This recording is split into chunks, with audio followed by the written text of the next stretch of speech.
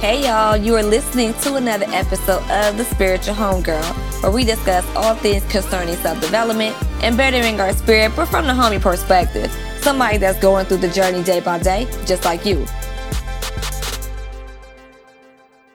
Hey y'all, it's your girl Maria, the Spiritual Homegirl, and we're back with another episode of the Spiritual Homegirl podcast. Now, before we get started, y'all know I cannot do any podcast episode without thanking you all for listening. So thank you for listening, boo. Out of the tens and thousands of podcasts that are in podcast land, you choose to lend me your ears once a week for about an hour or so, and I really appreciate that. So today's episode guest is really special, as this person was on my bucket list of interviews for like a year and a half. So it feels really good to not only check this off the list, but also be able to have the conversation and share it with you all. So today's guest is Mario Armstrong, husband, father, son, brother, content creator, 2-time Emmy Award winner, just overall good guy. Like he's a great content creator, and he's about empowerment and lifting and uplifting people to never settle, as he's also the creator of the Never Settle show. So I was able to speak with him a little over an hour about his journey growing up in Baltimore, the adversity he's faced, what to do when hitting rock bottom, when following your dreams, how to stay positive and continue to crawl out of that rock bottom to become stable and successful like he and his wife have done. There's been, so much game in this interview. I'm honestly just thinking about the interview. I'm just floating because it was so inspirational, and I've played this back 4 times already, and I'm just like, man, this was a good episode. I can't even front. I'm not saying that because it's mine. I'm just saying, like, this episode is awesome. So for those that are struggling to go from free to feed, my content creators that are so used to just giving up the game for free, you don't really know how to place a value on yourself. We're talking about that. We're talking about the contention with Clubhouse as Black creators. We talk about that. We also talk about Mario is doing hosting a podcast conference on Clubhouse. We talk about that as well. We also talk about, what it's like to be in credit card debt and broke, following your dreams. We talk about all of that. And he also gives some good tips about how to ask for what you want and how to stay positive in the midst of adversity and transmute that. I think Mario, and this is my personal opinion, I think Mario and I are transmuters. Like, I like to turn BS into glitter. And in Mario's case, from his story, as we'll learn, he was able to use adversity as fuel to drive himself even further into achieving his goals, which was to, create a show and then ultimately earn 2 Emmys. So with that being said, I do not want to hold y'all up any longer. Here is today's podcast interview with Mario Armstrong. Hey y'all, it's your girl Maria, the Spiritual Homegirl, and I am here with Mario Armstrong. How are you?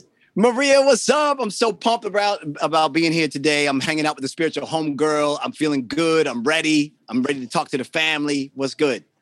So I've been wanting to do this interview for at least a year. I don't know how I found you on Instagram. I don't know. I just remember seeing this Instagram avatar with you and these Emmys, and I'm like, who is this? So I'm looking, and I'm like, oh, this man does like positive content. So I'm like, and he gets, he's award winning. So I was really curious, and I noticed that you were always doing like Q&As on Instagram. And I never, for some reason, I don't know if I didn't have the courage or what, I just never asked. But I was just like, one day I want to talk to him and just be able to talk to him.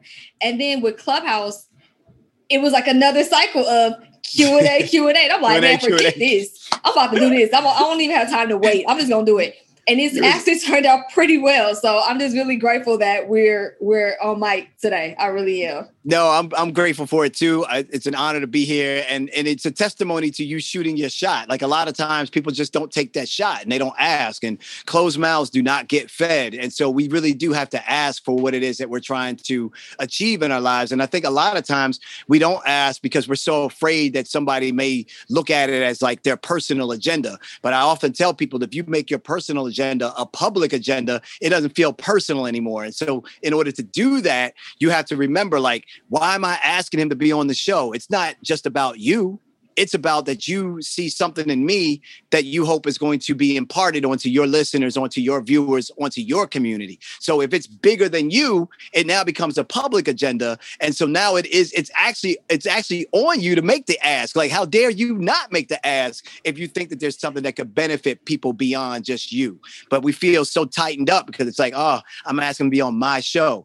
Right. but is it really about being on your show, or is it about impacting your viewers, your community? And so that's when I think if we can switch that mindset, we ask more, because it's no longer like feeling like we always asking for somebody to give us something, because it's not a personal sleazy agenda. It's actually a good public service that we're trying to provide. You hit the nail right on the head with that, because I was thinking, and I'm like, man, I really want my listenership to understand what it's like to be successful and also stay positive. I don't mean toxic positivity, because I mean, granted, we all have our stories of adversity. Now, I am curious about yours. Yep. One thing that you did mention is that at one point your mother-in-law was paying for groceries.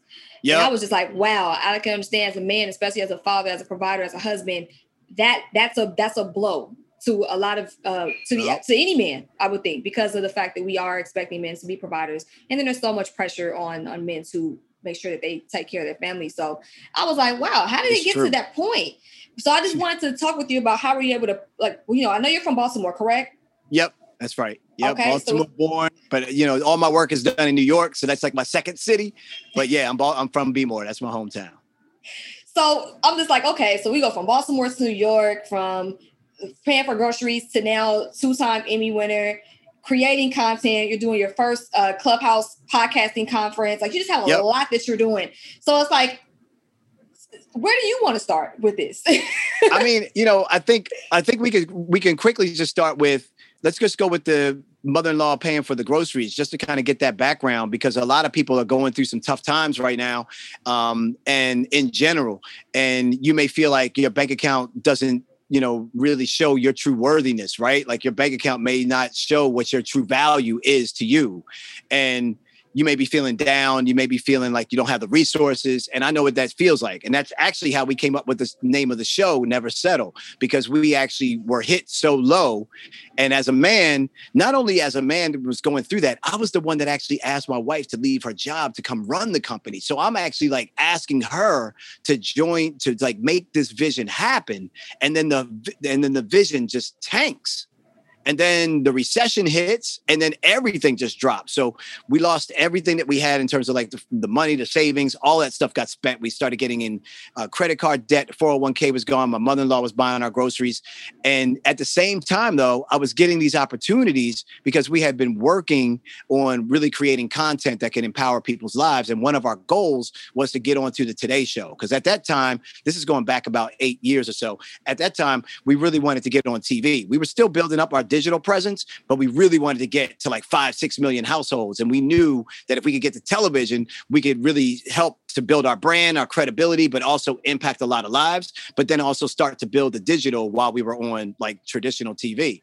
And so what's crazy about that time is, even though we were flat broke and trying to like fight through it, I remember my godmother paying for some of my train tickets for me to be able to catch the train from Baltimore to New York to go and take some of these opportunities to be on the show. So some people would see me on the Today Show, and I'm talking to 5 million people, and they think I'd have made it. I'm getting text messages like, Mario, you done made it. You showed up for Baltimore. My man is out there killing it, blah, blah, blah. And they don't know I am actually literally flat broke at that time that's going down. So all that you see from certain people may not be all that it is. And it wasn't that I was out there like faking on Instagram. Like, I was showing you what my struggles were. And I was like keeping it real and transparent, because I think people, they value the prize more than the process. And I think if we taught people more about the process, they would understand what the commitment is, what's necessary, the stuff that you go through. So there were a lot of times when I would straight up go live, like on Periscope and Facebook Live, just letting people know how tough it was and what I was actually going through and the pain. And there were some moments of tears when I'd be online, and some people would be like, yo, why are you crying on camera? You shouldn't do that. And I was like, man, y'all don't understand. Like, people don't need to see sugar-coated nonsense. Like, they get enough of that from reality TV. People need to see the real and understand what it really takes if you really have a vision for yourself, what you're willing to go through, and the commitment that you kind of have to have. And so I just think that from that story and from that era when I was digging in the sofa to find loose change so I could go to the Coinstar machine so that I could actually get some cash to put into my gas for the car, to try to like get to an appointment here or try to make a little bit of money there, to try to keep us above ground as much as I could with just trying different things. Some things were working, most things weren't. And what we found is that we just never really gave up. And I'll never forget like sitting in the car parking lot of the Starbucks, and I was just I left the house, and I was just straight bawling. Like I was just straight in tears coming down. And I was like, man, you got to pull it together. You got to come on. I was thinking that I let my family down. Like at the same time, we're also raising our son, Christopher, at the same time. So it's not like I was doing my own thing and she had her income and had healthcare and had benefits and she had a day job. We were both into this thing. And if this thing wasn't going to work, the whole thing was going to collapse. And so it was a lot of pressure to kind of deal with. And through those years, I became resilient. And I'm pausing because sometimes it even shakes me up to this daggone day.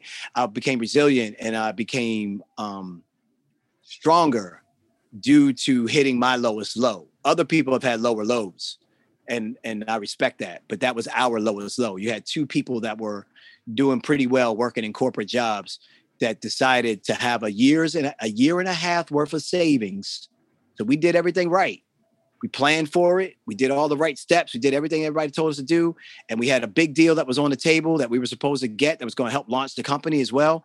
And what happened with that is that ended up getting canceled at the last minute. Like we did all the paperwork, signed all the deal, signed the dotted line. We were actually on our way to the signing party to Dulles, Virginia on I-95 South in the car, headed to AOL for this deal that we had like 10 years ago. And on the way there, we get the phone call that the deal's not happening. And literally a year after that, President Obama comes on TV. He's talking about we're in a recession. It's 2008. So now we don't have the deal that we thought we were going to have that was a shoo-in. It was already signed.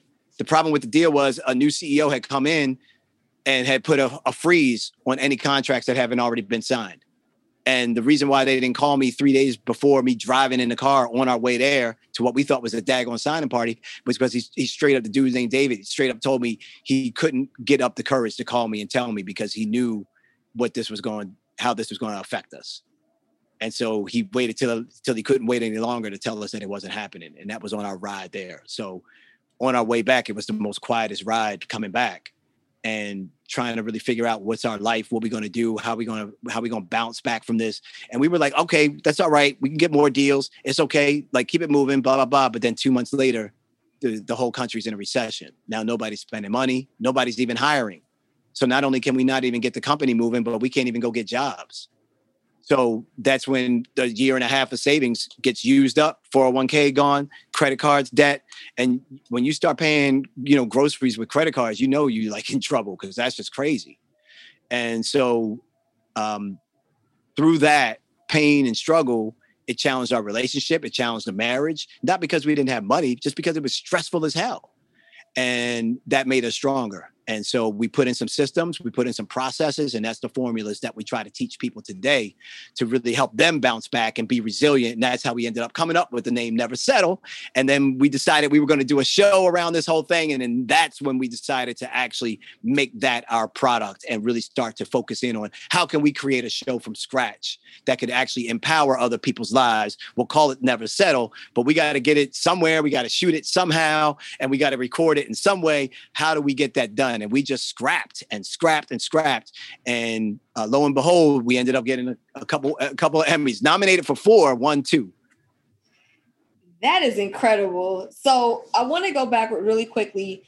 I had 2 questions about the journey because it sounds like it was rough. Because groceries, the interest on groceries. So if you get $100 worth of groceries, you're going to end up paying like at least $150 on the statement. It's just not. Right. It's rough. So when you said that, I said, oh man, I feel you. So I'm curious, how long did it take for you and your wife to go from that place to where you were getting some form of stability? That's the first question. Mm-hmm. That took us 2.5 years. Wow. We were riding on fumes for 2.5 years. My credit score was high 8s. Like I was sitting lovely, all kind of offers. That's how, fortunately we had that good score because we ended up using all those daggone credit cards. But unfortunately we went to severe debt because of that credit card. So it took 2.5 years to get stable. Stable income became public speaking. I ended up somehow, some way, a guy ended up calling me to ask me to speak at a conference for It was for salespeople and for like insurance salespeople. And I ended up doing this conference and it gave us some money, but I killed it. I absolutely killed it. I'll never forget. I had to fly to LA. I was up till 3 a.m. pacing the hotel room, not necessarily nervous, but I was just like, I just felt the pressure of needing to perform that I couldn't even get to sleep. And this is before I really started understanding mindfulness and meditation and all that stuff. So I was just like ramped up off of this energy. And I remember saying to myself, you got to get to bed, but I had to be up at 6:30 in the morning. So I was like, when am I going to sleep? So then I was afraid to actually fall asleep because I didn't want to oversleep and then not make it downstairs for my run through and all that stuff. So it was like this whole crazy thing. So I ended up only getting like 2 hours. And it was the worst sleep ever. I remember getting in the shower, trying to wake up, and was just like, you just got to pull it through for the next 2 hours. You just got to, all you got to do is show up between 7 and 9. You the keynote speaker. You got to do this thing at 8 o'clock. You just got to show up and kill it. And I tell you, I went on that stage, the adrenaline kept going, took over, boom, killed it. Next thing I know, because of that session, like 3 more people that were in that conference were like, we want you to speak at our conference. And the beautiful thing is normally when someone says, we want you to speak at our conference, it's like a year away. These other people's conferences were happening like that month, the next month, stuff like that. So fortunately, the public speaking for insurance really started picking up. And it was something I didn't want to do, but it was a way for me to actually get some income. And so I would say about 2.5 years in, we started getting some stability from that. But then you're paying back. You're trying to dig out of the hole. So if you talk about real stability, I would say that was probably 6 years. That was probably 2014. Wow. I think we grossed our first million in 2017. Well, congratulations. That's awesome. Crazy. Just flashing back is something. Yeah, I can see it on your face. I can see it. I can tell like it's a definitely one heck of a journey for you. And I saw my dad pursue his dream, and as a kid at 10 years old, and I remember what it was like living in a 2-bedroom apartment, sharing that bedroom with my brother, and him seeing an eviction notice on the apartment door, and him trying to explain to me what that meant, but that how he was still pursuing his dream, and watching him like pursue his dream. I was like, yo, am I doing the same thing to my family? Like eventually his story turned good, but he actually went through bankruptcy. So he actually had to file for bankruptcy, and that was a whole different level. And so it was a lot of mixed emotions during that time of like, am I breaking the cycle? Am I repeating the cycle? Are we going to make it? And a lot of that uncertainty, which is what I think a lot of people feel right now due to COVID and everything else. Like you thought certain things were going to happen. You thought certain income was going to take place, certain projects, certain events, certain things that you were looking forward to. And now you're uncertain about a lot of stuff. So you're having to be forced to think about survival. But I really want people to also not just think about survival. I want them to understand 2 things. One, you're more resilient than you think you are. That's number 1. So you will get through it. You're more resilient than you think you are. And 2, I want you to understand that just like virtual and physical is no longer going to be one or the other. It's going to forever be a hybrid. So start really working harder to figure out how you can make an income virtually, how you can present your brand virtually, how you can maybe make content or develop your product or whatever it is, how you can start to leverage virtual because it's not going to leave. It's only going to exist with the physical. I think that's some great advice. And that was going to lead to my next question. I know for me, I'm a transmuter. So like if I have some drama in my life or if I'm going through something, some of my best work comes from that. So I was curious to know, how were you able to create such positive content and do these motivational speeches or these keynote speeches? And you have all of this, like it almost sounded like it was like a do or die at this point, make or break, like this has to work. So how are you able to still come out as pure and as encouraging as you were, knowing that the pressure of what happens or what's going to happen if you don't succeed is always looming in the distance? Yeah, no, it's true. And look, when you're fighting to pay for your bills, it's hard for you to have a vision. It's like so hard for you to have a vision because you're like, I'm just trying to keep my head above water right now. But I tell you this, what I think really helped us, number 1, we both had an agreement with each other. We said to each other, both of us can't be down at the same time. So even if you wake up and you feel down, one of us has to choose who's going to take the hit, because both of us can't be down at the same time. Somebody has to commit to being up when the other one is down.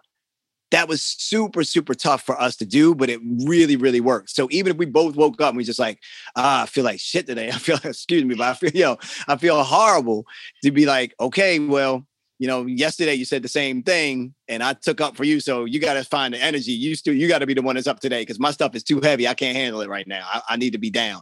And so I think number one, having that agreement with each other for that background and that support was important. So whoever that partner is with you, whoever your accountability partner is, get one. If you don't have one, then that's your takeaway. Get an accountability partner, somebody that can be your ride or die, somebody that can keep you in check, someone that knows where you're trying to go and supports where you're trying to go. Even if they don't understand it, they don't have to understand it, but they just need to know that that's what you're trying to do and they're down to help you fulfill that. Then that's the person you check in with every week. That's the person that you talk to. That's the person that you confide in, because you need that support. So whether it's virtual, or whether it's physical or whatever, you got to have that accountability partner from somewhere. So I say that was the first thing. And then I would say the second thing is we started really paying attention to when you're desperate and you need money, you'll grab any opportunity that comes your way just out of survival. And that's fine. The problem is sometimes you start doing that as a habit and it gets on repeat, and you don't realize that you don't need to be in survival mode anymore, that you're actually stable. You're actually stable now, but you feel like, I don't want to go back to where I was, so I better not miss any opportunity. I better take everything that's being thrown at me. But what happens with that is you can only put your energy in so many spaces.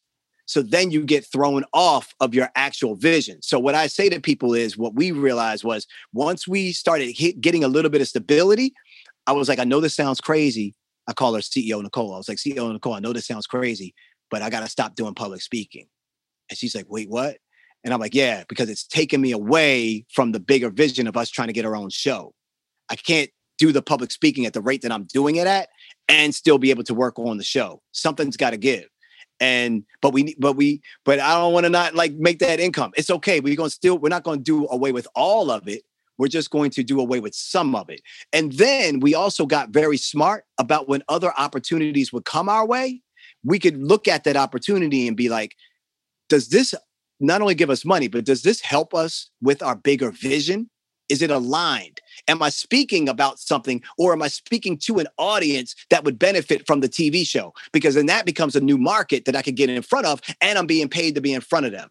But if it's an audience that's not going to be a viewer of the show, or if it's a company that's not going to potentially maybe be a sponsor to the show, then why would I do that? It's going to take time away. So that clarity, once you get to stability, is super, super important. But having that shared vision, having that accountability partner, and knowing where it is you're trying to go, even when you're digging out of the hole you're in, still reminding yourself of where you're trying to go, keeps you focused. And then all you have to do is work on the small steps. We pride ourselves on minor moments of momentum, not winning the Emmy. In order to get one of these, you have to have a ton of minor moments of momentum, consistency and determination. You just don't push hard and just wake up and get it.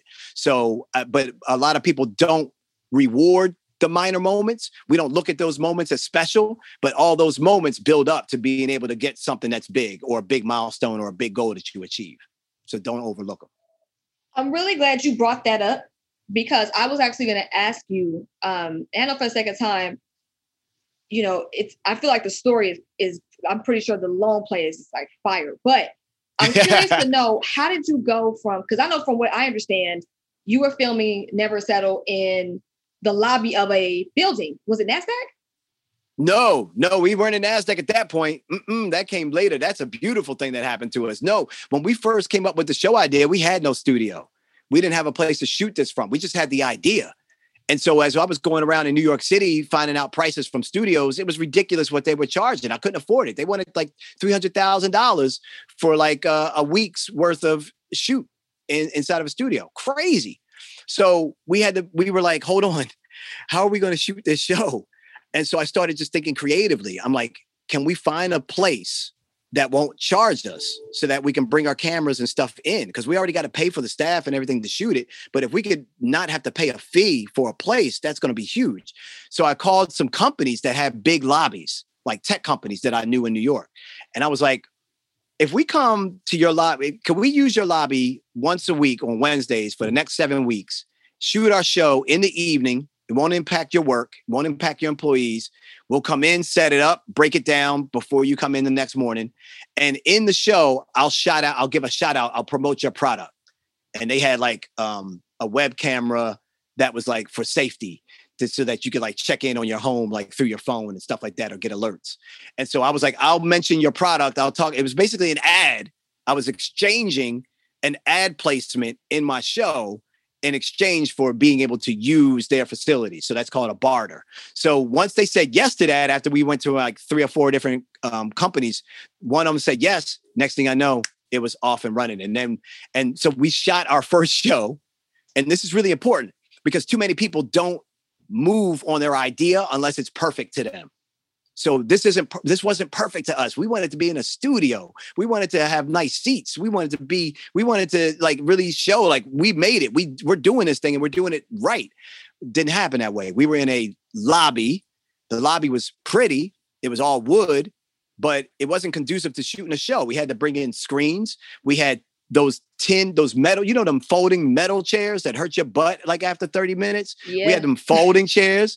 We had 70 people sitting in those folding chairs, but we also rolled out a red carpet. We also had like a little step and repeat with a little banner, and people were taking photos. So people were making it into their own thing. We were just supplying the best we could with what we had. And because of that, we ended up actually getting our first Emmy off the first season. So people get blown away when they're like, wait, the show that was done in a tech company's lobby is the show that you won an Emmy for? And I'm like, yep. And now, so fast forward really quick to the NASDAQ thing, which is incredible because at the end of that season, we did our episodes. We were done. We were packing up the U-Haul truck, driving it back from New York to Baltimore. And I'm like, this is crazy. I'm packing up a U-Haul truck. We just did a show. We had thousands of viewers watching us live, and we packing up a U-Haul truck. Like, this is the stuff that nobody wants to show you. They just want to show you how they living and how they flossing and how they flexing and all of that. They don't show you like them in the U-Haul, like bagging up all this stuff and then figuring out where you're going to put it in storage. We were depleted. I was done, exhausted, tired. So really quick, that summer, we all sitting there. We're like, it's 3 of us. We all sitting there like, what are we going to do for next season? Like, we got people asking us, when's the next season? Which was going to be that fall. We had no studio. The deal that we did with that company was only just for that moment, only it was like our pilot season. So it was only for those episodes. They were actually moving into another building. They weren't even going to be there. So we like, I don't know. Well, because we actually did that work and because we put out what wasn't perfect, we end up getting a call in the middle of the summer from a friend that used to know me over at CNN and was just like, we saw your show on Facebook Live. We're doing shows over here at NASDAQ in Times Square, right next to Good Morning America, with a brand new studio that's got an 80-foot screen that you can use. We have glass windows that look out into Times Square. People in Times Square can look into you. CNBC shoots their morning shows out of this studio. It's got 7 cameras. And we were thinking maybe you would want to come and bring your show over here. They didn't even know I didn't have a home. They didn't even know that we didn't have a home. So the lesson in this story is stop waiting for perfection, because perfection doesn't exist. Number one, you're always going to be an evolution. You're always going to work to try to make something better. But if you hold out on putting it out there, people don't even know what you're working on to even help you or to want to come to support you. So the fact that we put it out there, even though it wasn't perfect to us, we end up getting a phone call when we didn't know what we were going to do next. And then we're being asked, not asked to pay. We're being asked to bring our show to their studio that they're going to shoot for free in a high quality upscale. I would have never been able to afford that. And so that's how we ended up in Times Square. And that's how we ended up at NASDAQ. Like stock trading companies, film studio. Like you can't make this stuff up. Like it was unbelievable. And then to actually see pictures of myself on the Jumbotron in Times Square, because NASDAQ owned the Jumbotron. So they're like, yeah, and what we're going to do is we're going to promote your show and we're going to do a photo shoot. You're like, what is going on right now? And it's because if your intent is right, and if you have a vision for yourself, and if you treat people well along the way, and you have integrity over income, if you have character over currency, and you do those things right, and you have a vision and you believe in it, you share that passion and you shoot your shot and you put it out there, people will come to you when you need it the most. You've answered like 2 questions that I was going to ask. I was going to ask about the importance of relationships, and you just knocked that out. And then the resourcefulness, you knocked that out. So I'm curious because I understand, because I'm a person that has free content, right? I have a podcast. I have an Instagram. I have, so it's like, as somebody that has free-based content, I know a lot of my content creators can relate to this. At some point, you have to put a value on what you are creating. So how are you able to make the transition? Because obviously you do give a lot of free content out, which is great. And not to sound cliche and, of value, but it is high value content. Right. So I'm just like, how did you make the transition from still doing free, but then being able to say, I have a fee for certain things, I got to put some respect on my work.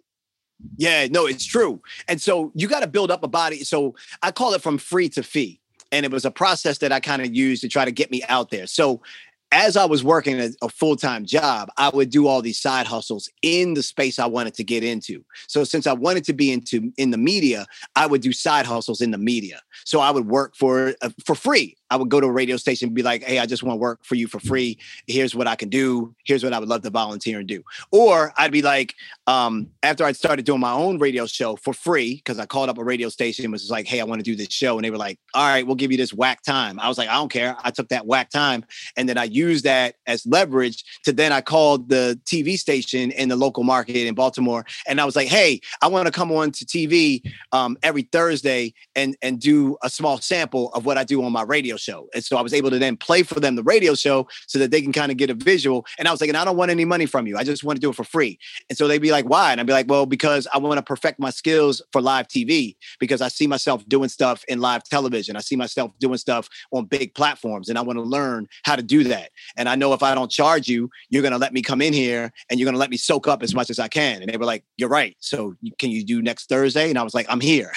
And so if you have the ability to make some income elsewhere and you can have some hours dedicated that you can do free work in the space that you want to be in, you got to do that. So that could be your free content. That could be the podcast. That could be whatever it is. You got to do that because you have to build up a portfolio. So here's the thing. When do I build the portfolio enough, Mario, that I can now start changing the dynamic to charging, right? That's what you want. Like, when do I get the bag for the work I've been putting out for free all this time? So a couple of ways that you define that. Number one, what does the community look like that you're connecting with? Do you have people that are engaging with your stuff? I don't care how big it is. It can be small. Do you have people that actually say they listen to your stuff? Are they DMing you? Is anybody listening to your stuff beyond your mama and your papa? Like, is anybody listening?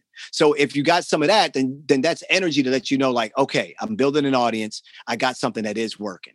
Then the next thing is to think about who is your audience?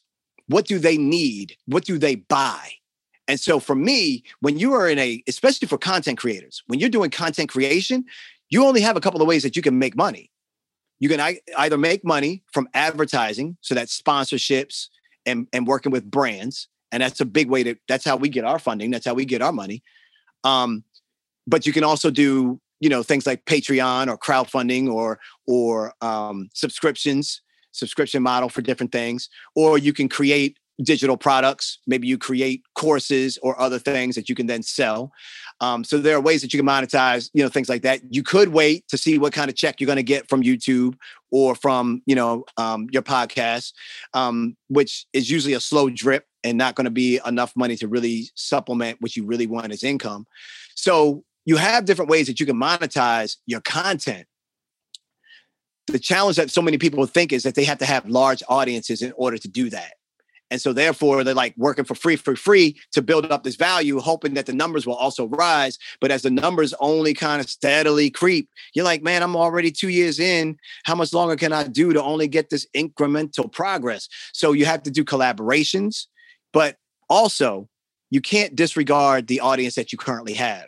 So a lot of brands want to connect with the audience that you have. But maybe you don't know that that's the case because you don't really know who your audience is. So what we do is we would survey our audience. We do a Google form, type up some questions. What do you buy? How much income do you make? What's your level of education? How much do you spend a month roughly on your mobile devices? Like we would ask these questions to get a sense of how the people that are consuming our content actually spend on other products, because then we could use that data to then figure out who we need to talk to at Verizon or over at T-Mobile, or be like, look, they're spending, $200 a month on their wireless services. Like, this is a really good audience that they see value in buying these wireless services. You should be a sponsor to our show because our viewers are going to they have to have the connection and they want to have the right tools, and they're going to back. If they see you backing me, they're going to back you. And so it's like those type of conversations. And so people just don't know how to make those conversations work. Like, who do I call? How do I reach out to them? Who's the right person to contact? How do I get their email address? What do I send them in the pitch? All these questions I get, but that's how you start the process from, if you really want major funding, it's going to come from the brands and from the sponsorships as it relates to content that's being created. At a certain point, regardless of you building your portfolio, you got to have a cutoff point. And at a certain point, you can still do free stuff, but now you have to switch to charging for your stuff. And if you have trouble putting a price tag on your value of your time, you better hire someone, or you better talk to someone outside of you that's in the space that you are in or want to be in, to find out what the going rate for stuff is. So if someone said to me, Mario, I want to get into public speaking, I want to start charging because I've been doing it for free to build up my portfolio. Cool. Do you have a reel? Yes, I got videos that show me public speaking. All right, bet. Do you have some testimonials? Oh yeah, I got a couple of paragraphs from these people, and I even got some video testimonials from these people. Perfect. You got a great little package already done, but you can hear the steps I'm going through right now, the steps that you got to get to. So now you're like, I did all this free stuff. Now I'm going to use it. So I'm getting you to the point of how you use this free stuff as leverage. All right. So now what I need you to do is just make a little one-sheeter about yourself, your credibility, some of the things that people have said about you, and then the topics that you can speak about. And now you got your little pitch together. And so now the question becomes, well, Mario, what do I charge? How much do I charge for this? And so this is a beautiful question, because you come to me now, and I charge $15,000 to do keynotes, anywhere between 12 to 15 to do keynotes. Crazy high number right now. And I know people that charge 50. So I'm like, yo, how do I get to that? But, many people are maybe hearing 10 to 12 to 15, and they're just like, wait, what? And so, but it didn't just start there. It got built up. But I'm telling you that number so that you can see where I'm at right now and what the market is kind of willing to pay. They're usually willing to pay somewhere between that 10 to 15K for me to come in and do a speech. So if you know that you're not at this mark, then, and you don't have that expertise yet, I can say to you, oh, you're probably around 500, or you're probably around 1,000, or maybe around 1,500. So what I'm saying is, like, you got to talk to somebody that's in the business that wants to see you win, that can give you sound advice to help you actually grow so that you actually put the right value out on the table. That's a long, long answer. I hope y'all got some other takeaways from that, because it's just not a simple cut and dry thing. It's not like, oh, make 10 pieces of content and then stop and now charge. It's not a simple equation. You have to really pay attention to the fact, are you building an audience? Are you starting to get some community? Do you understand who your audience is? And what are they saying they get from you in terms of the value? And then you got to start saying, okay, how much is my time worth, and how much is its value? How much of these outcomes that I get for people, how much is that worth? That's a very good answer. I know for me, like, I've been doing Spiritual Homegirl for 4 years. I've grown as a woman, as my brain has grown. So it ended up I didn't make it a business or even think about doing a business until maybe 2 years in. So that's why I asked that question, because I've dealt with that personally. And I've also had, homegirls and other content creators who are just like me, who were putting out free stuff and really had no intention on making it a business, and things start just happening. Like I ended up being asked to speak at the Black Market in Atlanta. Yep. The Village Market, excuse me, the Black Market's in LA, but the Village Market in Atlanta. So I was like, oh, I didn't even know. Then after that, someone asked me to speak at a self-love conference around this time 3 years ago. So I'm like, oh, I think I'm jumping into something different. Right. I was like, oh, and then I ended up dropping some hoodies, because every time I would go places, I would have spiritual homegirls. So people would say, oh, that's, so they would recognize me. Oh, that's her. So they were like, oh, I want one. And I was like, you do? So I ended up doing my hoodies, and then that launched into something else. So I'm just like, at some point, the transition is natural, but I do understand the struggle that people have, because they're so used to doing it for free and wanting to be of the people that they end up sacrificing their livelihood or their ability to survive while they help other people level up. And that's why I asked that. This is big what you're saying, because, I know a lot of people that are broke pursuing their passion, thinking that the profit was going to come just because they're pursuing it. And it doesn't really work like that. Like, you do need to be excited about the work that you're doing. You do need to be passionate about what you're doing, but you also need to understand, how does one make money in that particular passion?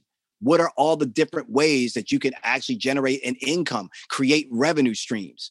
Like, if you don't sit down to understand that, it doesn't have anything to do with your service, doesn't have anything to do with your intent, doesn't have anything to do with your care for other people and for you to get something out there. It has everything to do with you being able to do it on a bigger and a larger impact. Like, if you can get funding for the stuff that you love to do, wouldn't you get the funding? The answer is yeah. But then it's like, well, Mario, how do I get it? And then people don't want to do that work. but if I just came to you and was like, I can write you a check for $5,000 for your idea because I just love it, wouldn't you take the 5,000 and be happy? And then wouldn't you put that into the program to try to make the program better? Wouldn't you do that to try to help elevate or try to have bigger impact to what you're doing? Absolutely. So then what's the difference between me just writing you the check and you trying to figure out how to get the money? And it really just becomes down to, is it a hobby? Is it something that you just want to do on the side? Or is it something that you actually want to generate an income and revenue streams from? That's another good answer. I feel like there's so much stuff in here that I feel like if people, because I'm processing it as I'm interviewing. So I love it. I love how you're doing it. It's going to be more. And then when I hear it, once everything is put together, I'm going to learn more. So I'm really hoping that people listen to this episode repeatedly, and because you can hear it and get different things out of it. It's almost like reading a book one, 2 or 3 times. You're going to get something different each time. That's how I like to read my books. Yep. But also I want to ask you about leveraging social media, because as we know, I had to keep myself on track, y'all. Bear with me. So I noticed that, and I know people are don't click off of this when I mention this word, okay, y'all? Clubhouse. Okay, so Clubhouse has been on one end a game changer for people like myself. Because like I said earlier in the episode, I was able to connect with Mario on Clubhouse, and then I was able to even be in this position. So to me, Clubhouse has been awesome. But then on the flip, for some, Clubhouse is, it's an app where people are leveraging our content or this, that, and the other.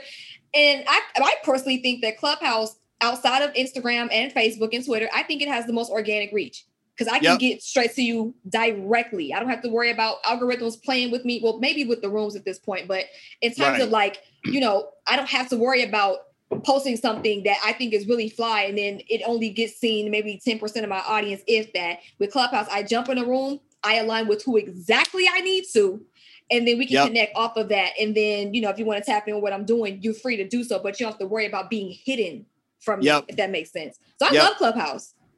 Yeah, I mean, look, it's a game changer. It's a straight game changer. It's how you make it. Like, if you go into entertainment rooms and music rooms and just listening to artists talk all day, then that's fine. That's just entertainment. And that's how you want to use your time. That's up to you. But if you're trying to use your time in a way that's productive, in a way that can generate some income or generate knowledge or give you access to people that you normally wouldn't have access to, it's one of the best social media platforms in a decade. Like, hands down. Like, my Instagram went nuts because of Clubhouse, not the other way around. because the discovery on Clubhouse, because the algorithms and all the other social, Twitter, Facebook, Instagram, all that's already kind of like set because we've been on it for so long. You come in and you enter into something new that hasn't learned you yet. And you're being discovered by people that are just like, yo, where you been at? Like, that's what you saying. I need more of that, son. Like, I need way more of that. And so they go right to the bio on Clubhouse. They hit the Instagram, boom, follow. Like I see the immediacy of when I speak on Clubhouse and what actually happens in the DM or what actually happens in terms of followers in Instagram. And it's also because of how Clubhouse has set up the bios that you can actually read about somebody while someone's talking, while someone's sitting in the audience with you. You could be tapping on somebody's icon, their avatar, and learn about who that person is that's sitting there right beside you and decide to follow them or DM them right then and there. So Clubhouse has really changed the game, not only from knowledge acquisition, like there's topics for everything. You got to watch who your sources are, but there's topics for everything. The ability for you to actually test out, like as a podcaster, you can test out your titles. You can do A/B tests. You could be trying, like I did it yesterday. I did the exact same title 3 times yesterday at 3 different times on Clubhouse. Number 1, I wanted to see if there was a better time for me to be on Clubhouse where I would have more people show up. And number 2, I wanted to see if the title actually resonated for a podcast episode that we want to do. So it was a way for me to actually even use that platform as like free user testing. So however you want to use the platform, it's up to you. People are doing panels. People are doing performances. The Lion King's on there. People are auditioning for parts in movie roles. All types of stuff is going down on there. It all depends on what your goals are, what's your vision for yourself, and then how you leverage that platform to benefit you. But right now, while it's still new, while it's still kind of in beta, even though it's got over 1 million people on it, it hasn't even opened up to Android yet. When it does that, it's going to even bring more people. So the sooner you can get in and kind of navigate and understand it and start to find your tribe, join some clubs, the networking, insane. Like, crazy. Like I was having a conversation with Grant Cardone, like one-on-one, not like in a room. Because we were following each other. So I could literally hit his face and be like, yo, jump into a private room with me right now. And if he decides to answer it, we're now in a private room in Clubhouse having a conversation. Like it's, it's what you make it, fam. Like, I'm not trying to blow a lot of smoke. All I'm saying is I've seen what it's done for me. Let me put it real let me put it in real terms right quick. Because the other thing that's beautiful about Clubhouse is that you don't need to have a lot of followers in order to be successful on that platform. Because it's about being in rooms where there are conversations and then you show up or you are either hosting that conversation and other people are learning about you because of the topic, not because of who you are, but because of the topic. They got interest in that. But I got to tell you, I got, 30K or so now on IG. And that's been running for, 3 years, something like that. I'm at like 32K on Clubhouse. And I've been on that for like 5-6 weeks. And I know it's not a numbers game and I'm not trying to like flex to show the numbers. I'm just trying to show you, like, if you bring value to a new platform, I don't care what it is. If you decide to commit, spend some time in it, bring value to it, and do that properly, you're going to get people to discover you that haven't discovered you before. You know what's interesting too is sometimes follows don't even mean like that they're tapped in. Because I actually have had 2 posts where there has been someone on Instagram that has been creating drawings, and this person creates the drawing, has nothing to do with me, but will tag me and says background music or background was Spiritual Homegirl and something else, or it's just Spiritual Homegirl. So it's just really interesting. Like, you never know who's watching. And even with Clubhouse, even the numbers, like there's like heavy hitters that we don't, and when I say we, I mean collectively, since we have, since it is a numbers game nowadays, we'll think that they are nobodies because they don't have that many followers, but that person that has 100 followers could be the person that could really put that game-changing opportunity in our laps. Let me tell you, do not sleep. That is such a gem right there. Do not sleep, because in fact, what you find is that what I found on the app too is that some of the best heavy hitters have started off with low numbers in Clubhouse. But then eventually their numbers actually in Clubhouse grow, but the numbers on their other social stay flat or look really low, like their Twitter or their Instagram. You're like, damn, they ain't doing like, how come they blowing up on Clubhouse, but they aren't blowing up in IG and on Twitter? And it's because of the delivery. It's because of what they're actually saying. It's because you can tune into their voice, not just to a picture or an image or just a tweet. So it's a different way of connection, but don't sleep. You got people that are jumping in here from LA and other places now. They got like 85 followers. And they've worked with some of the most amazing people and could probably change your life with one DM if you paid attention to who they were in the room and didn't just look at numbers to give them value. I agree. Like I tell people all the time, I don't mind interacting with people, but if you don't have your bio, please get your bios done because right. You know, I would love to align with like-minded people, but if I don't know if you're like-minded, I won't know. So I always tell my connect girls, with you. Right. I tell them, get on your bio ASAP, please, dude. It's the number one hack. It's the number one hack on the app. It's the number one growth hack for the app. The number one growth hack is to be clear about your vision on that bio. If you can communicate exactly what your intent is on, like I tell people, here's a prompt. My intent on Clubhouse is, answer that question. My intent on Clubhouse is to get talent agents to discover my acting skills. Okay, write that out. My intent on Clubhouse is to get my podcast to be number 10 across, the home category or whatever the category is, and to win an award, whatever it is. Like, or my intent on Clubhouse is to be able to help people with their social media. Put your bio together. What are the things that you have interest in, your hobbies and your interests? Do you have any credibility? Have you had any experience doing anything, no matter how small it is? Put that in there so people know some of the work that you've done.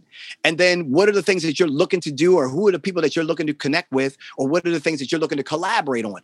Tell us in those bios, look at other people's bios and mimic how they made theirs. Look at bios that speak to you, that like, oh man, I learned a lot from that bio. Okay, how do you replicate that for your story? If you can communicate clearly in the bio in Clubhouse, you change the game hands down. People start to identify who you are. They get to connect with you without even you speaking. You might not even be saying a word, but they click on your picture and they read your bio. They get to know about your story. They get to know about your interests, and they get to know about, oh, maybe we should be working together. Let me DM him, or let me DM her. Let me follow her. I'm telling you. Sleep on your bio if you want to, but you're going to have people like Maria not following you and not connecting with you, and you're going to be missing out. You're going to be missing out. And I mean, vet the sources, of course. I know everybody say, oh, it's scamming and positioning. I can say that. I've seen that. But at the same time, that's with all apps. There's people on Instagram that's claiming they're experts. All day. Twitter, people saying that they're this, that, and the third. And that. So it's on all social media apps. And I get it.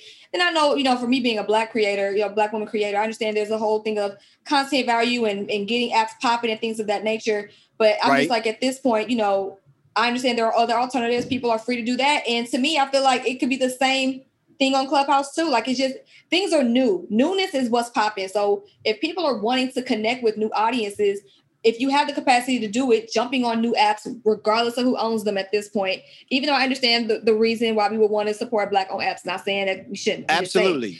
But absolutely, the newness is the name of the game, because these algorithms already have us figured out. So it's almost like we're talking about not joining new apps and possibly not creating new opportunities from an app that already helps dictate our behavior because of these algorithms. You feel me? Yeah, and look, truth be told, we all know we blew up. We all know we blew up on Clubhouse. Like, is like they got a $1 billion valuation. Okay, I get it. Like, they were doing their tech thing for months. We come onto the platform, all of a sudden the joint's hot. Like, we know this. We already know that this happens all the time. So the challenge for us as a community, obviously, from an economic legacy building standpoint and intellectual property and ownership, is that we have to be smarter about, investing in other people that look like us to develop the same type of thing. We can't wait for the venture capitalists in California and other places to try to start to divvy up some of their money. I mean, you got beautiful people like Arlen Hamilton, who's changing the game with her investments for LGBTQ and minorities and people of color. So you do have people that are out here doing it in the VC space, but you also don't need VC money in order to launch your idea. But what we do need is that we do need not to hate on somebody if they got a good idea and not be crabs in a barrel mentality, and we need to flock to their particular app and blow them up the same way we blow everything else up. It's interesting. We can end up blowing somebody else's stuff up, and then we want something in return. And that's why I'm saying I'm getting mine in return. Like, make sure that you get yours in return. Like, I'm not looking for the Clubhouse founders to give me anything. Even though as a creator, now look, as a creator, if I'm on there and I'm singing songs and I'm doing all that, yeah, I want to be paid for that because I'm actually making entertainment. But if I'm just giving like my advice, which I should be getting paid for, but here's the thing about my advice, I could also get paid other ways for that advice. And a musician could say, I could get paid other ways for my music. Go to my website, go to my Bandcamp, go to this, go to that. Like, I get all of that. All I'm saying is, we have a choice, and everybody's right to make their own choice as to what's comfortable for you. But if you are going to use the thing, use it in a way that benefits you. Don't just become a consumer of it. Figure out how you can leverage it to do things for you. And that's not saying like, oh man, now you sound scammy. No, what's your intent? If you are a bad person at the core, then yeah, it's going to be scammy no matter how I present it to you. But if you're a good person, if you actually have products, if you actually have services, if you have things that you want to do and you want to put it out there in the world, and this is a new networking space where you could actually meet new opportunity, you'd be foolish to not use your good intent to go into that space. Here's the bottom line. Clubhouse is like going to South by Southwest. And if you've never been, it's one of the most amazing conferences in the world to go to. But just imagine you are hearing about a conference that's taking place that combines music, entrepreneurship, business, comedy, entertainment, film, media, all this stuff, social media. Did I say business already? Yeah, I said business, like food and like anything, meditation, mindfulness, health and wellness, like all this stuff, money, finance, literacy, like all this stuff is going on at this conference. And you hear from your people, yo, you got to get over to this conference. Man, the stuff that they're giving away, the stuff that they're talking about, you won't believe who was just on stage. I just met so-and-so because I decided to raise my hand and ask a question. You got to get over here. If somebody was telling you to do that, would you not be like, yo, what the hell is Lisa and them talking about? Yo, they keep pinging me about this thing I need to go hit up. You would go over there and go find out what the hell's going on. And all I'm saying is that's what Clubhouse is right now. And if you want to meet people that you haven't had a chance to meet, if you want to hear from people that you haven't had a chance to hear or learn from, and if you want to start thinking about how you can build your personal brand, you can build your leadership authority, you can start creating new communities, collaborate with new people, make new relationships, which could turn into partnerships. All of that is happening and it's feasible.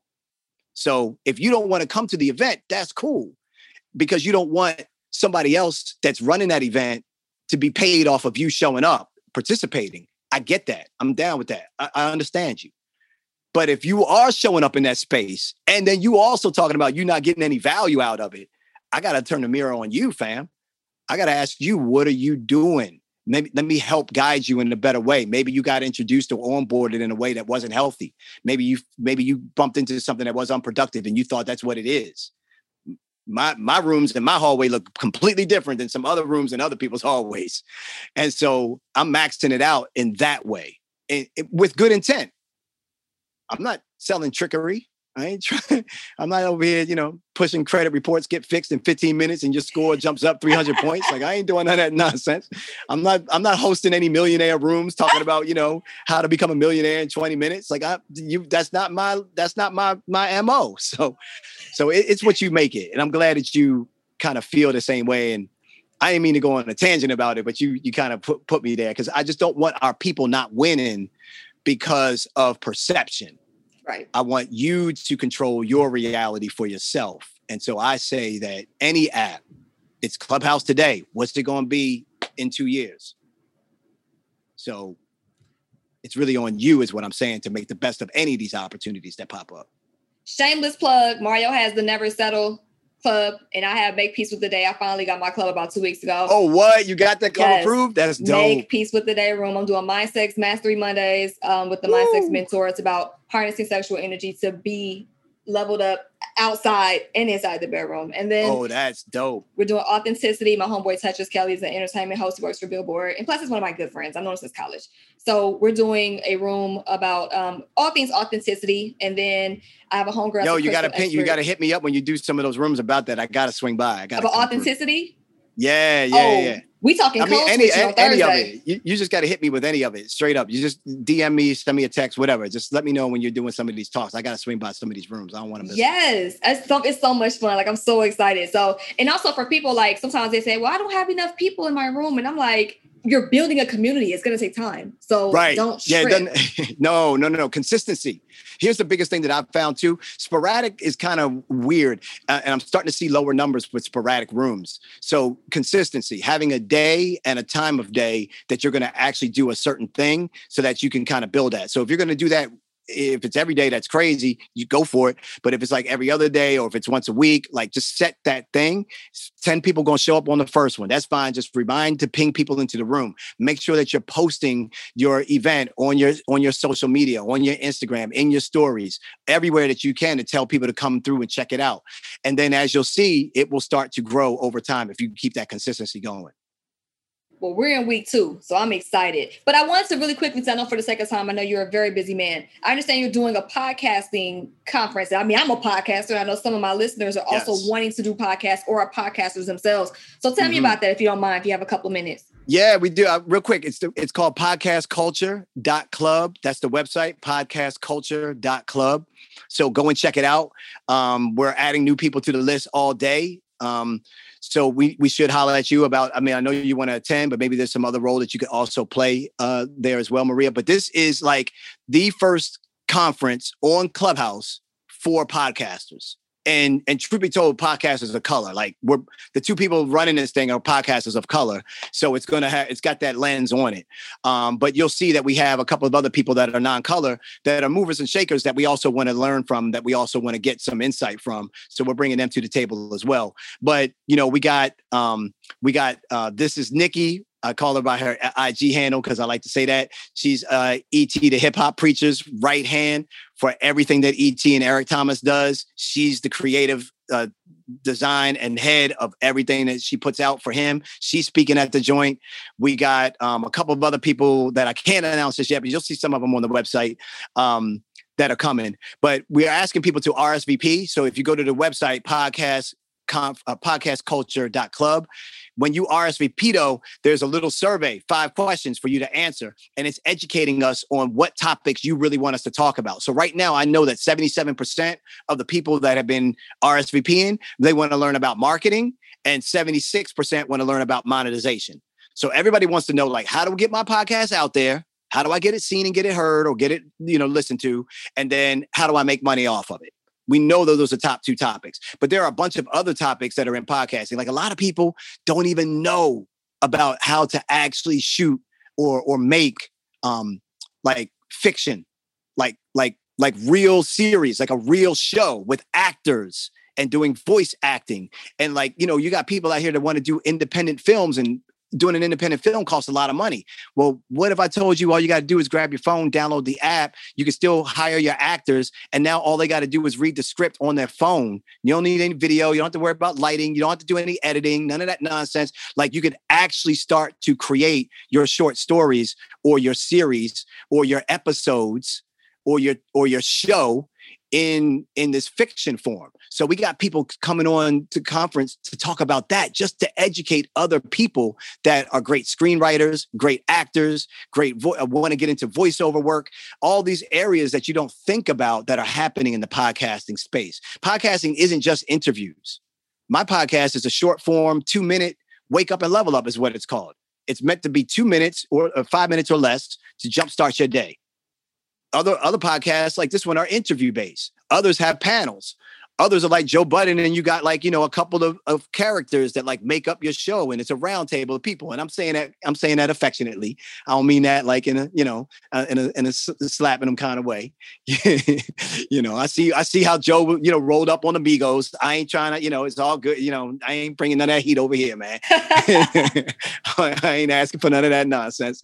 I'm just saying that's it's a breakfast club setup, right? Like, you got different people that have different perspectives, and they kind of create this organic conversation. So it's all about how you want to make it. But the other frontier of this is when people actually start doing the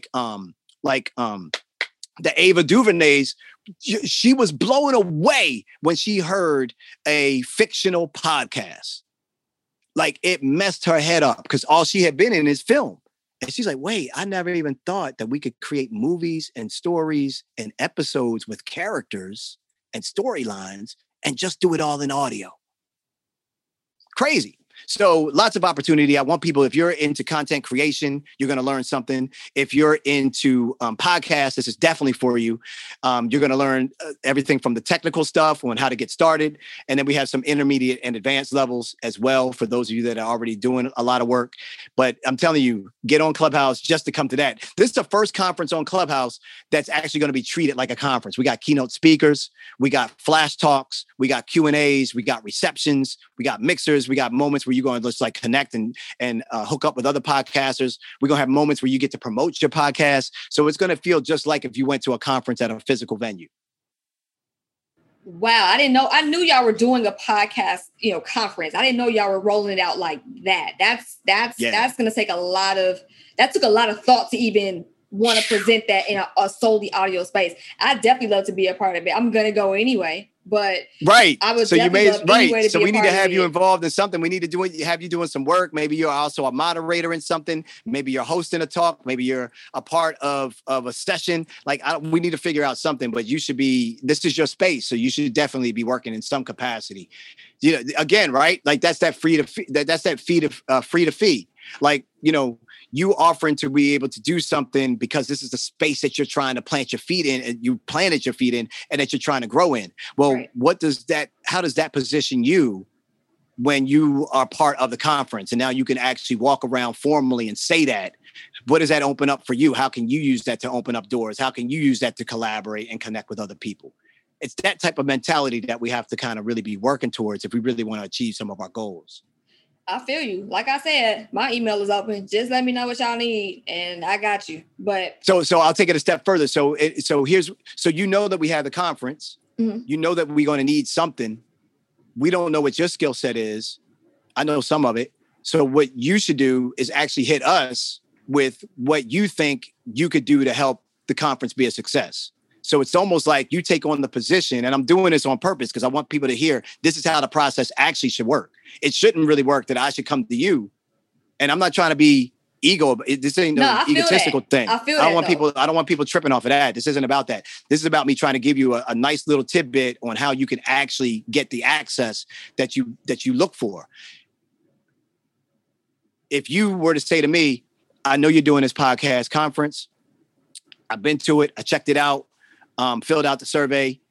Here's a couple. If I was doing this conference, here are a couple of things that I would bring to the conference. Here are a couple of things that I could add. Here's some skill set that I could contribute. Here are the areas that I'm strong in. How can I be used? Boom. If you tell somebody, here's what I'm strong in. Here's some ideas that I was thinking about. How can I be used? They'd be stupid to not hit you back. Stupid. So, and for every person that hits us like that, they get the call back. For every other person, it's just like, reach out to me, let me know, what I can do. We may or may not remember you. And it's just not because it's not that you're not important. It's just that we don't have a context as to why. And like so this is a really, like your bio. Right. Like not having a bio. You're right. This is why I tell people ask in threes. You do not ask somebody important one question. Like if it's important to your career or important to some outcome for you, never ask that person one thing. Can I get 15 minutes of your time? And if they say no, like the door is shut. I say ask in threes. You ask a low hanging fruit, middle of the road, and then you ask your dream ask all together at one time because it increases your chances of getting a yes. Every time I've done this, with the exception of a few people that said that either didn't read it completely because I never heard from them, or they just said, or that was their way of saying no. But for the most part, when I do this, most people give me 2 yeses out of 3.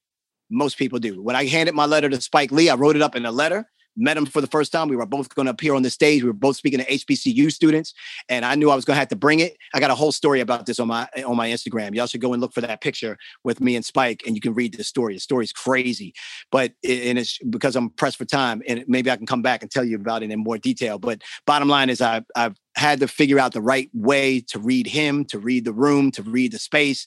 And I ended up being in this crazy situation where I ended up having to be on stage. And that's when I ended up actually presenting him with the 3-ass letter in front of like 500 HBCU students. So they were actually seeing in real time me actually living out the 3-ass formula in real time, because I typed up my 3 different asks. One ask was, can I get 11 minutes of time with you on the phone, just for some advice?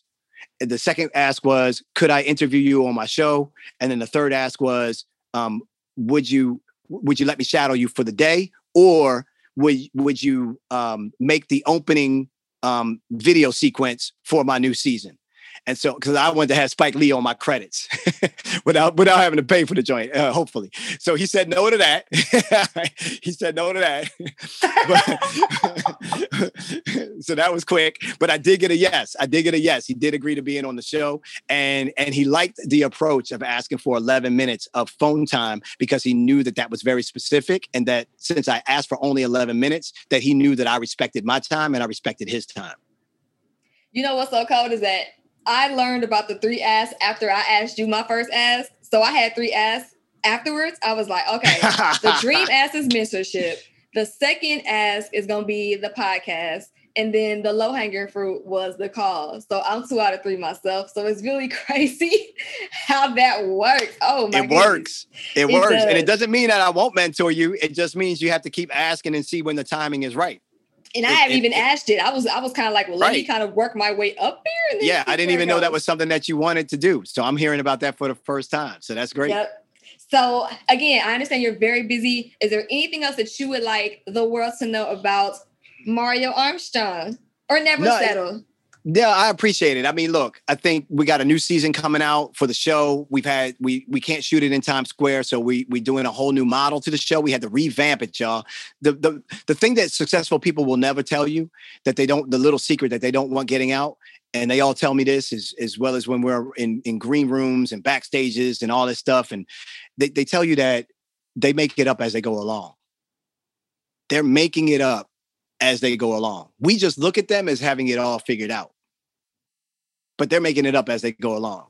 Now, like, for example, I'm a partner with Damon John. I've been on Richard Branson's island as a guest, like on this dude's island, hanging out with Richard Branson. Like crazy stuff has happened. You know, from meeting Diddy to Mary J. Blige to hanging out with Dr. Dre and helping him launch, Beats by Dre for some of the stuff that I did for him on QVC and HSN, and like crazy stuff that was in my like background.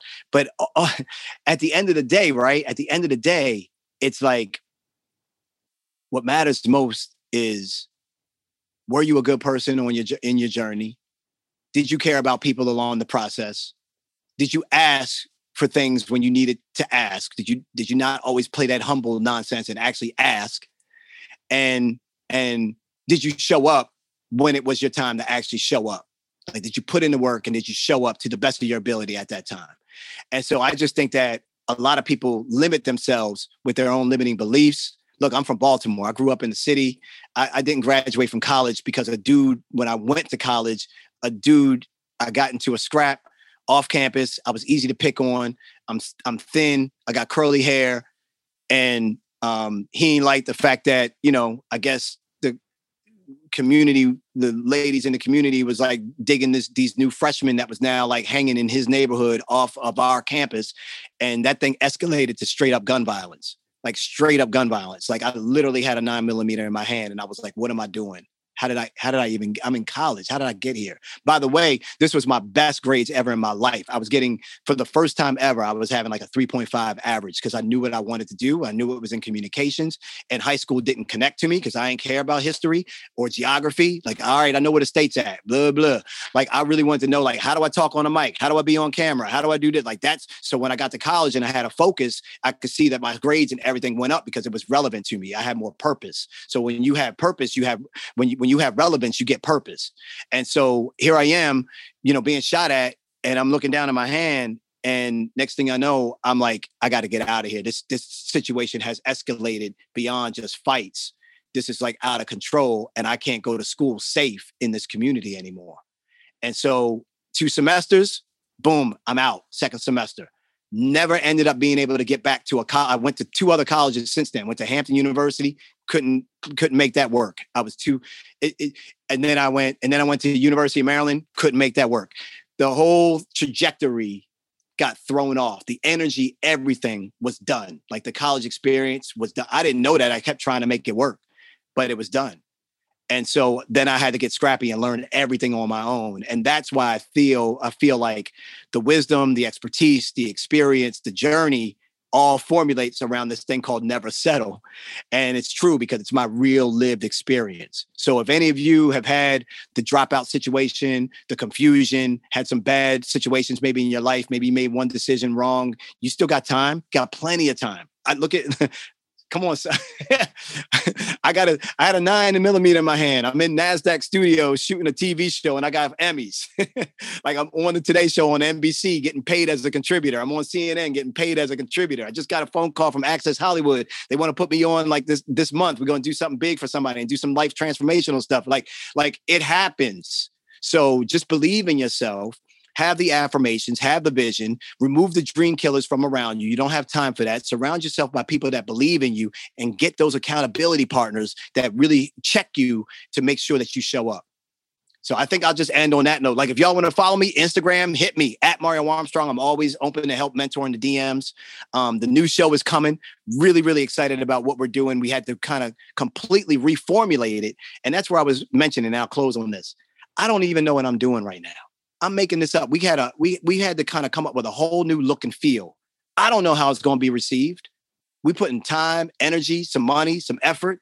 We're doing some testing and we getting ready. We're shooting another test this week and we know what it looks like. We know what it feels like to us, but we don't know how anybody's going to actually receive it. We're making it up as we go along. So I wanted to say that on record with you because you're the first podcast that I'm actually bringing that up, because if it blows, or I should say more affirmatively, when it blows, I want people to be able to see this interview and be like, damn, he didn't even know it was going to blow. Like he was making it up and he told us he was making it up. So be willing to take the risk. And when you're willing to take the risk, you're experimenting. And when you experiment, some things will work, some things don't. The only way you fail in life is if you don't learn from the experiment or if you don't actually take the risk at all. Wow, that is a awesome way to end that note. Do you want to give your socials website? Neversettle.tv, at Mario Armstrong on Instagram, Twitter, Mario Armstrong on Clubhouse. Oh, and by the way, on our website, we got free resources. So we got some worksheets that can help y'all. That 3 Ask formula that I talked about, it's a free worksheet on our website. We got things to help you define your mission statement, get your vision right for yourself, help you overcome fear with the fear ladder. So go to neversettle.tv/tools, neversettle.tv/tools. And you give us the email, you get all those worksheets and get to work.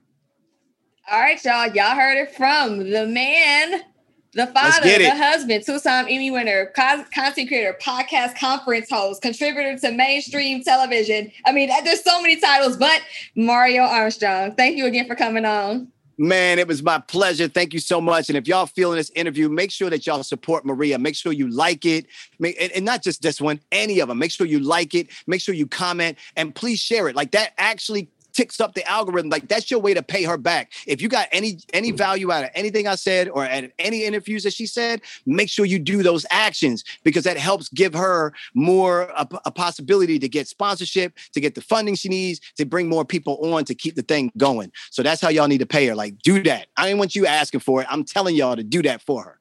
Oh, that's dope. And that was today's podcast episode with Mario Armstrong of the Never Settle Show. So I really hope you all enjoyed it. Please let me know your feedback. I'm definitely open to hearing it. If you want to find me on Facebook, Instagram, or YouTube to do this, you can do so at Spiritual Homegirl. You can also leave a review for the podcast or subscribe, tell a friend, make a post about it, tag me, sharing your stories, tag me. Let me know because this episode was super. All of my episodes are special, but man, those bucket list episodes are something different. One of the last episodes I had that were bucket lists for sure featured were Chef Babette Davis. For those who don't know, she's a 70-year-old, beautiful vegan restaurant owner. And she talked about, being Black and being vegan and starting her vegan journey. And she's also in immaculate shape. Chef Babette is she in better shape than me, okay?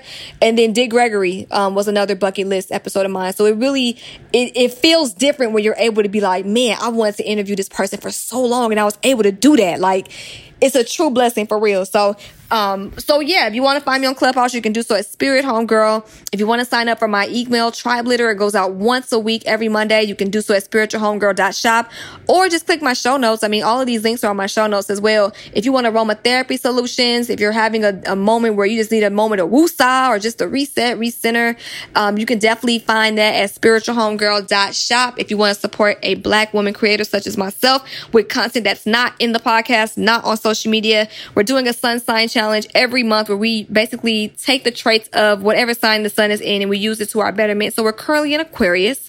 So we're currently working with how to move Aquarian-like in order to better our lives. So that is what we're doing on Patreon. Tiers only start at $7 or 23 cents a day. So if you want to sign up, you can do so again through my show notes or going to patreon.com/spiritual homegirl. So with that being said, I have enjoyed this so much and I hope you have too. So this has been another episode of the Spiritual Homegirl podcast. My name is Maria, and remember, trust the journey, trust yourself, and like Mario Armstrong says, never settle. Peace. This episode has been produced by producer extraordinaire Jason Tracademics Valerio.